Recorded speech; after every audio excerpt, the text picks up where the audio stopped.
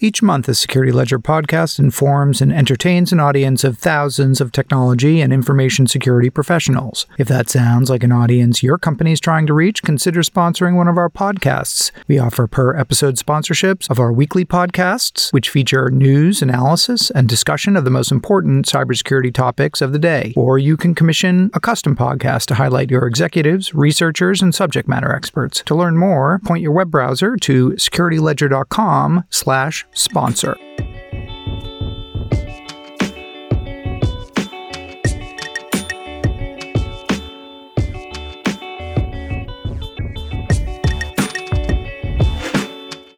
Welcome to the Security Ledger podcast. I'm Paul Roberts, editor-in-chief at the Security Ledger. In this episode of the podcast, number 190, when we're thinking about compliance and governance, we're focused on establishing positive control and integrity of the system. And because we now have applications and operations that allow us to quickly spin up and spin down systems, we can make different decisions about how to handle a breach or a loss of trust than we would otherwise.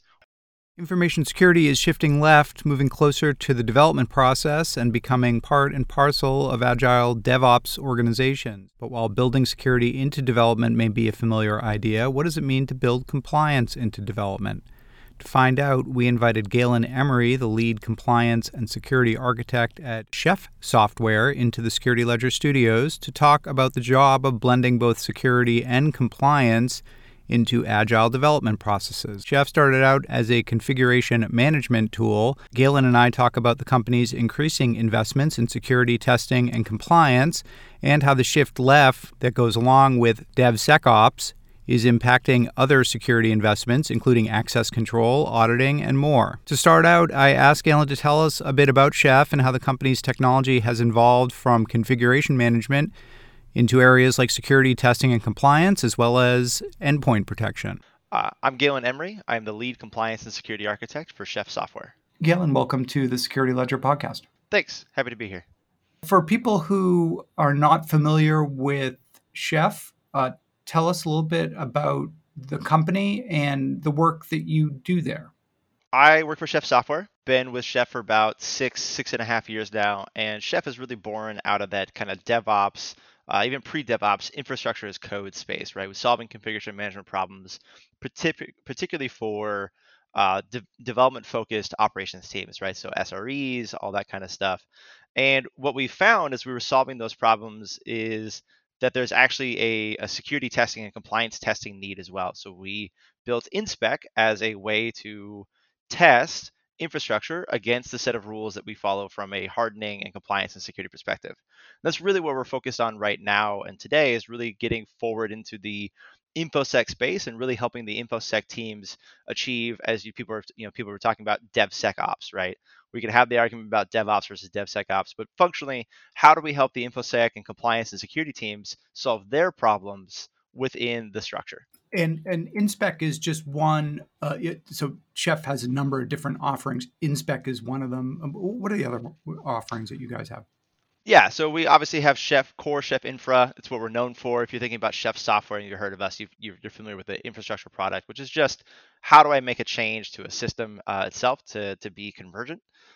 Desired state configuration management is the basic structure of that. We already talked about Chef Inspec. Chef Inspec is a compliance and security testing language that allows you to interrogate a system for system state. We also have Chef Habitat as another core tool, which allows us to package applications in a secure, portable manner, regardless of what the desired runtime is. And then on top of these things, what we've built are a couple of solution-specific offerings. Chef Desktop, focused on endpoint management and endpoint protection and management of services and applications on it.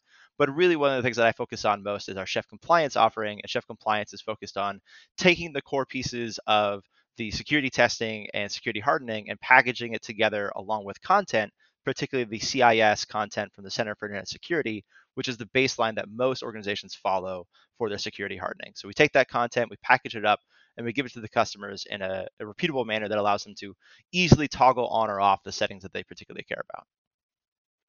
So give me an example of the types of assessments, compliance assessments that you might offer to an organization that was deploying on your platform. Yeah, so what we focus on right now is the hard controls. And by hard control, I mean looking at a particular set of system states. So I expect that Telnet is not installed, or I expect that the suitors file has these permissions or has these users in it, or on Windows, the security policy minimum password length is set to 12 or more characters, right?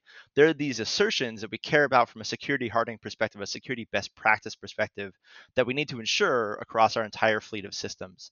And it's not just limited to operating systems. We focus on applications and on cloud APIs and a number of other pieces as well, containerization as well. But the basic structure is to say, hey, look, I need to assert that I know what the current state of the system is from a security perspective at any point in time. So we run continuously against the fleet and give that information back to the customers in a dashboard so they can make decisions on what to do with it. Talk about who Chef's users and customers are. Who's using this technology? Most of the Fortune 500 uses us in some fashion or another. We're really well deployed out there. And what we're finding is that the teams that use us the most effectively, are the ones who are really focused on things like continuous delivery, things like GitOps, really focused on quick time to market, quick time to value transactions within their structure.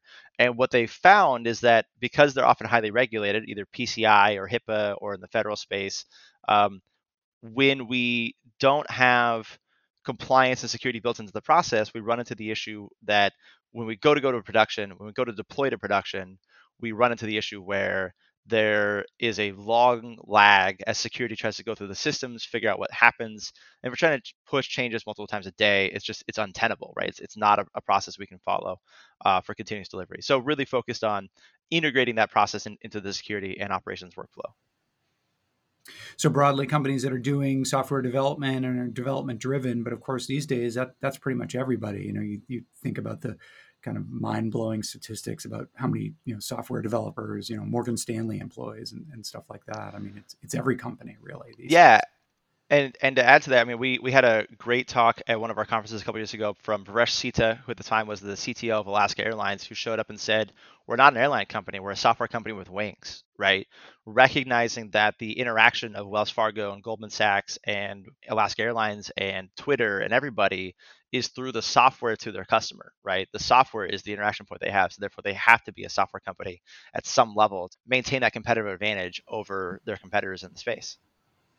Yeah, the technology press talks about the shift left and the migration of security from a bolted on protections around network perimeters or maybe applications to functionality capabilities that are much more tightly integrated with the development process itself, and in fact where developers really are responsible for security in a way that they weren't 15 years ago, right? Or maybe they're responsible for not having buggy code, but security was a separate discipline and function.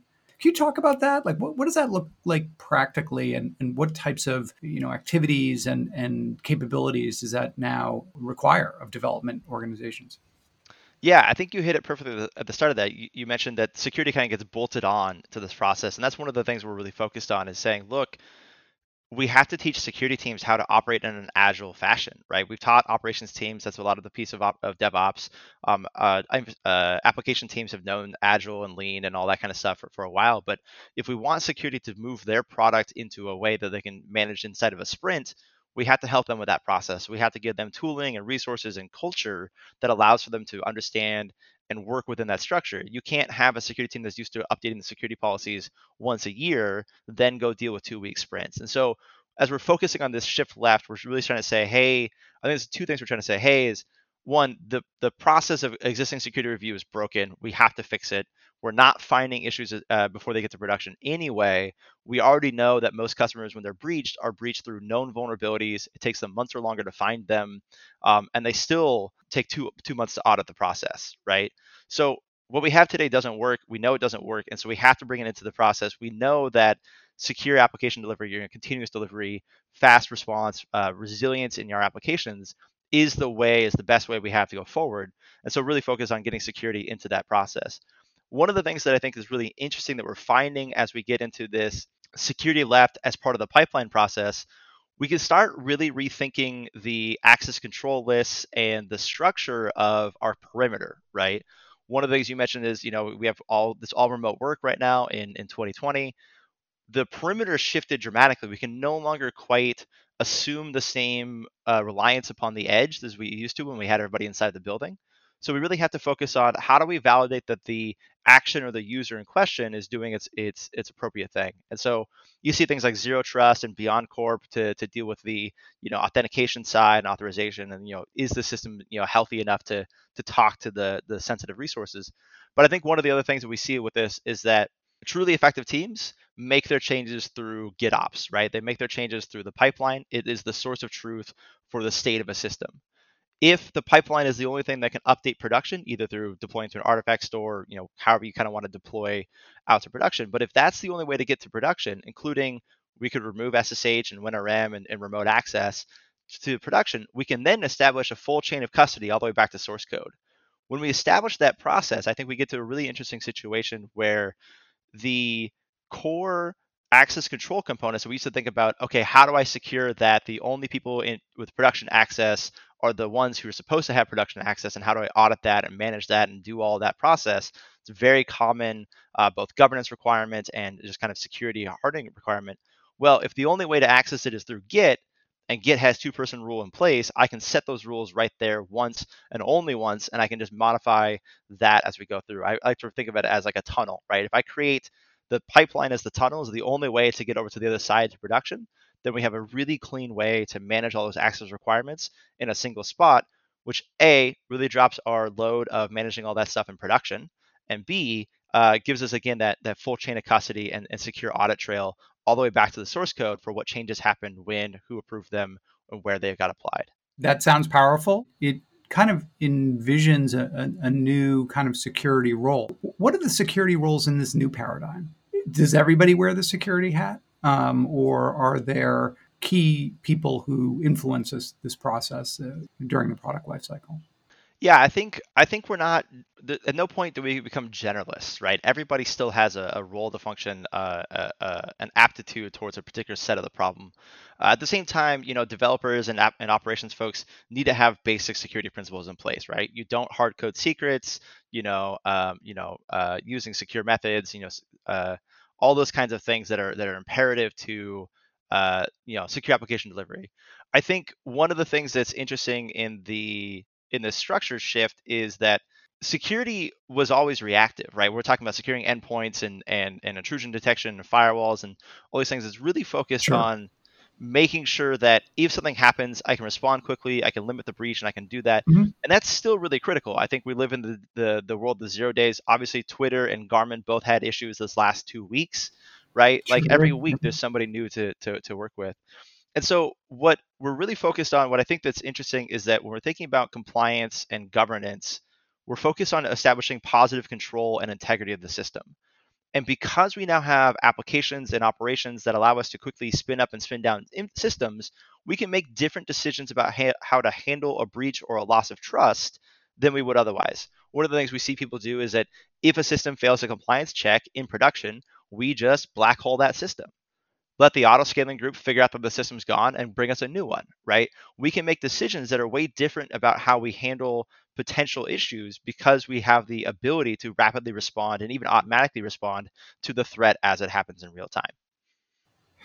I mean, I've been in the cybersecurity space for a number of years, and at a high level, you're seeing just a lot of incumbent vendors in information security who kind of grew up defending traditional perimeterized network environments, and you've certainly seen many of them evolve to have offerings that are deployable in the cloud. So if the cloud is obviously the future, are there functions that just disappear? And for the functions that survive, let's say SIM is one of them, what do they look like? We'll see what happens overall, but I think a good example of some of the things that have shifted in the cloud space is think about the operations folks who were your hands in the data center. And if you have your own data center, think about who you might have as security for the data center, right? If you go to the cloud, then the shared responsibility model puts that all on Amazon or on Microsoft or Google. And the hot hands in the data center, that's not an operations engineer focus anymore, right? That's just somebody who understands what a blinking light looks like. And so a lot of that low level, just kind of validation of the basic structure or the things that are very procedural, I think it does drop. I think a lot of that really does change materially in how we approach it. However, the folks who have expertise in what makes a secure system, what the model looks like, where the threat vectors are, what are the ways in which we could be attacked, that value doesn't go away because, again, we're going to continue to make new applications. I think my favorite example of the most secure application, I think, is Kelsey Hightower has a no code repository, and it's literally just empty, right? That's the only secure application in the entire world is no code. And so as long as we continue to do business and continue to build these applications, we're going to have things to think about in terms of the security posture, in terms of the threat vectors. There's obviously going to be injection attacks and all sorts of other ways that people get into the system. So I really think that's the structure is, hey, let's go focus on the threats. Let's go focus on making sure that we're appropriately managing those threats, that we understand the risks, we understand the mitigations if we don't have true resolution for it. But this basic structure of like, I need someone sitting at the front of the front door of the data center to let people in based on an access control list, that's automated, right? Like you've automated that whole process by moving yourself to the cloud. So those are the kinds of shifts we're going to see there. It's really just, I was reading a blog post you did on the SIGRED DNS vulnerability and developing kind of this, you developed this little module that'll basically go out and test for it and so on. I mean, it just strikes me that, as if you were a college student coming up and interested in information security, increasingly that is a development focused discipline and profession, right? I mean, it seems unimaginable to me that in 10 years that there's going to be much daylight between people who are doing application development and people who are security focused as part of development teams.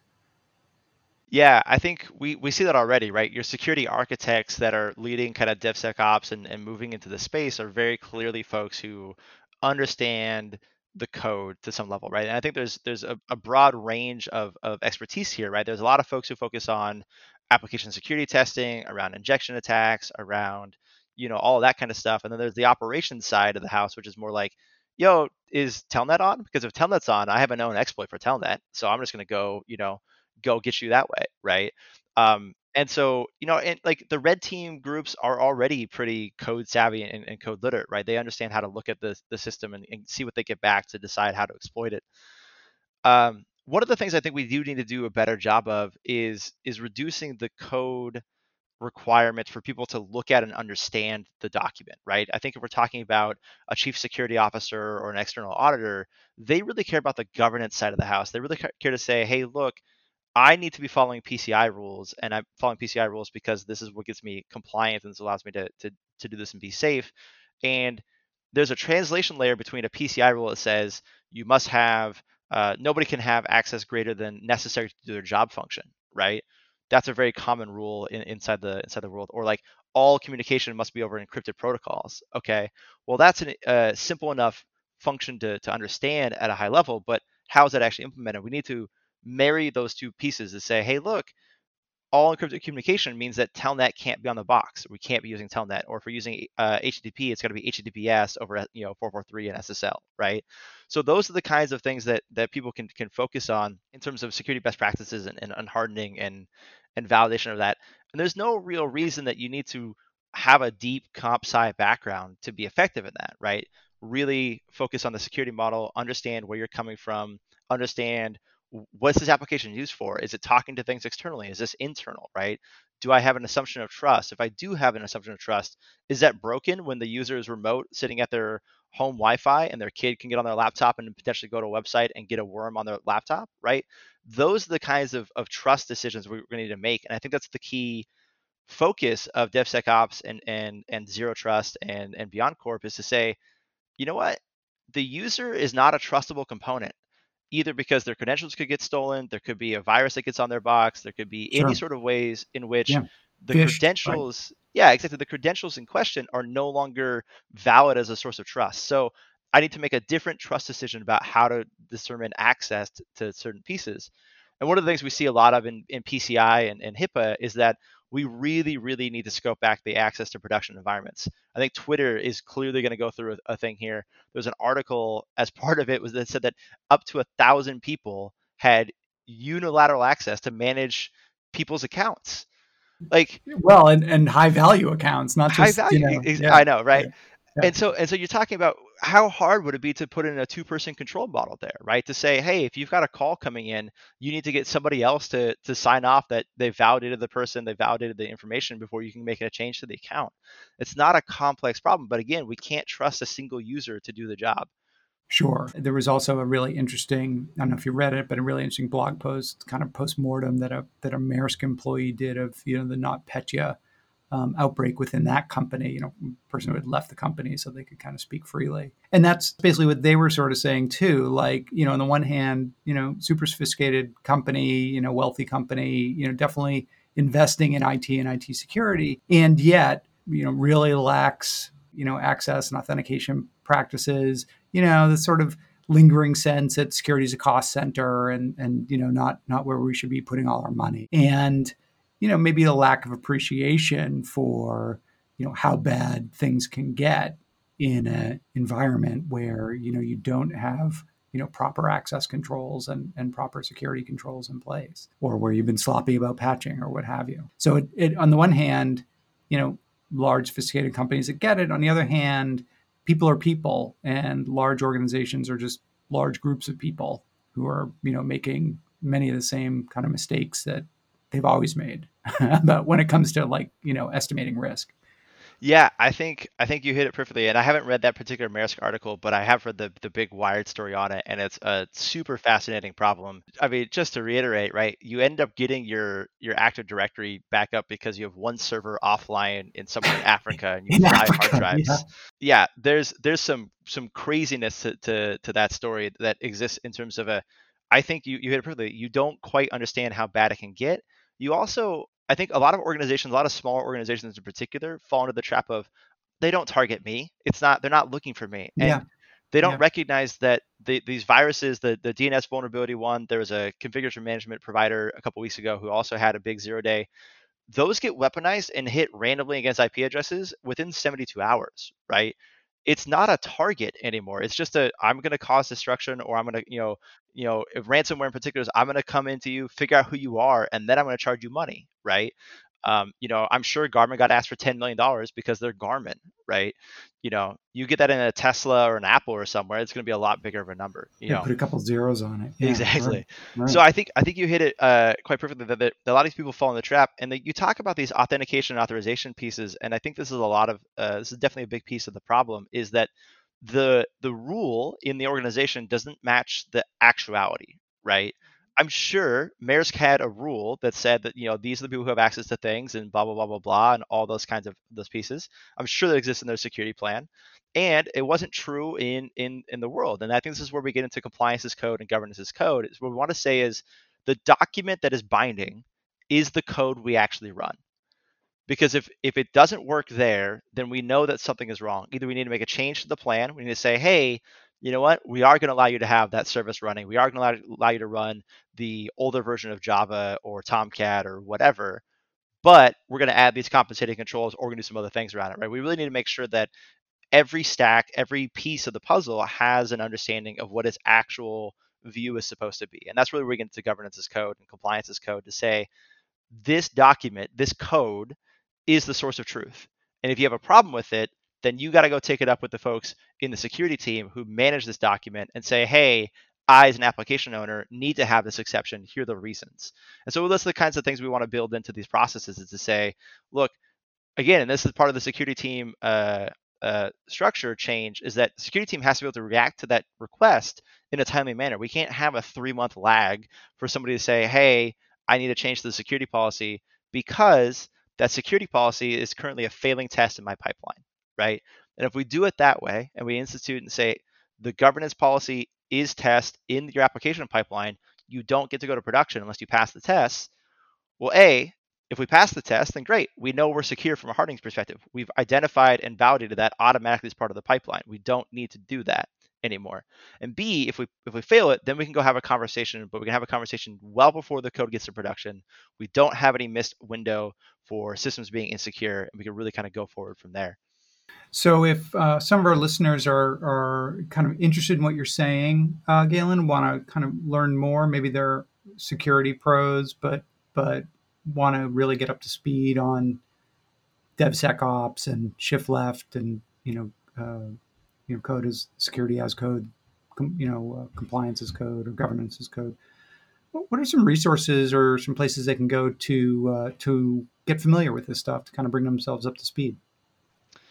Yeah, so the best place is chef.io /compliance. Number of great resources there, but in particular, I think if we're talking about security and security operations and DevSecOps, there's a Gartner report where we're really focused on by Gartner as a leading provider in the set of security and compliance testing. So really focus on that. I think the other pieces to look at are understanding the benefits that things like GitOps gets you as a security team from your security model, a speed of remediation, and all those kinds of pieces that we can leverage to make the decision around security and compliance hardening, not just a risk decision, but also a clear understanding of, hey, this is how we help the business move faster. And if I can make a better security policy with a faster application delivery, then it's no longer just a cost center structure when I'm talking to management. I can say, look, we're going to make more money and we're going to be more secure. That's usually a pretty big win in the eyes of the executives. And give us a sense what's coming up, in the next year from Chef. I know you just had a number of kind of product announcements and so on, but what's bubbling over there in the Chef kitchen? Yeah, so right now in the Chef kitchen, couldn't resist that really. I'm surprised it took us this long to get to one actually. But yeah, so in the Chef kitchen right now, we're really focused on building out that compliance story. We're really trying to make sure that the structure and process of it is simple, easy to use, and that we're providing actionable insights to everybody under the hood. So not just the DevOps teams who actually might write the policies or write the infrastructure, but also the compliance and security teams who need to look at it to audit it. We've got a number of customers today going through external audits with our tooling as the evidence under the hood. And that's a really powerful use case and story we're trying to build upon. I think we're also really focused on secure application delivery. Chef Habitat does a really good job of application management, and I think that's the other piece that we're going to see a lot of from us in the next 6 months to a year. Who are some of the companies that you're partnering with? I know you just had like a virtual event. You had some of the companies who are your ecosystem partners, but give us a sense of who Chef works with. Yeah, so we've got a number of great partners. I think one of the most recent ones we've really announced a number of things with is ShuttleOps. They're doing a really key application delivery structure based upon Chef Habitat. They're doing a lot of great things there. We obviously partner with Microsoft, AWS, the big players. I think the other one in the security space we've started talking to a lot and been really interested in our partnership with is a new company, heard of it just 2 months ago, called Achilles. And they have a really interesting distributed secrets management solution, particularly focused on making sure that your core kind of private key, your kind of trust zero key, can never be combined. And that potentially gives us. So they're called keyless as in keyless entry? Yeah, a keyless. So and then keyless is who they are. And they've got some really great interactions already with our products. They have a really good Vault integration for the Chef Infra product, and we're working with them on some other pieces as well. But they seem to have some really interesting kit there, and they've been really great to work with. Thank you so much for coming on Security Ledger. It's great to talk to you and to hear from Chef. We'll do it again. Absolutely, anytime. Galen Emery is the lead compliance and security architect at Chef Software.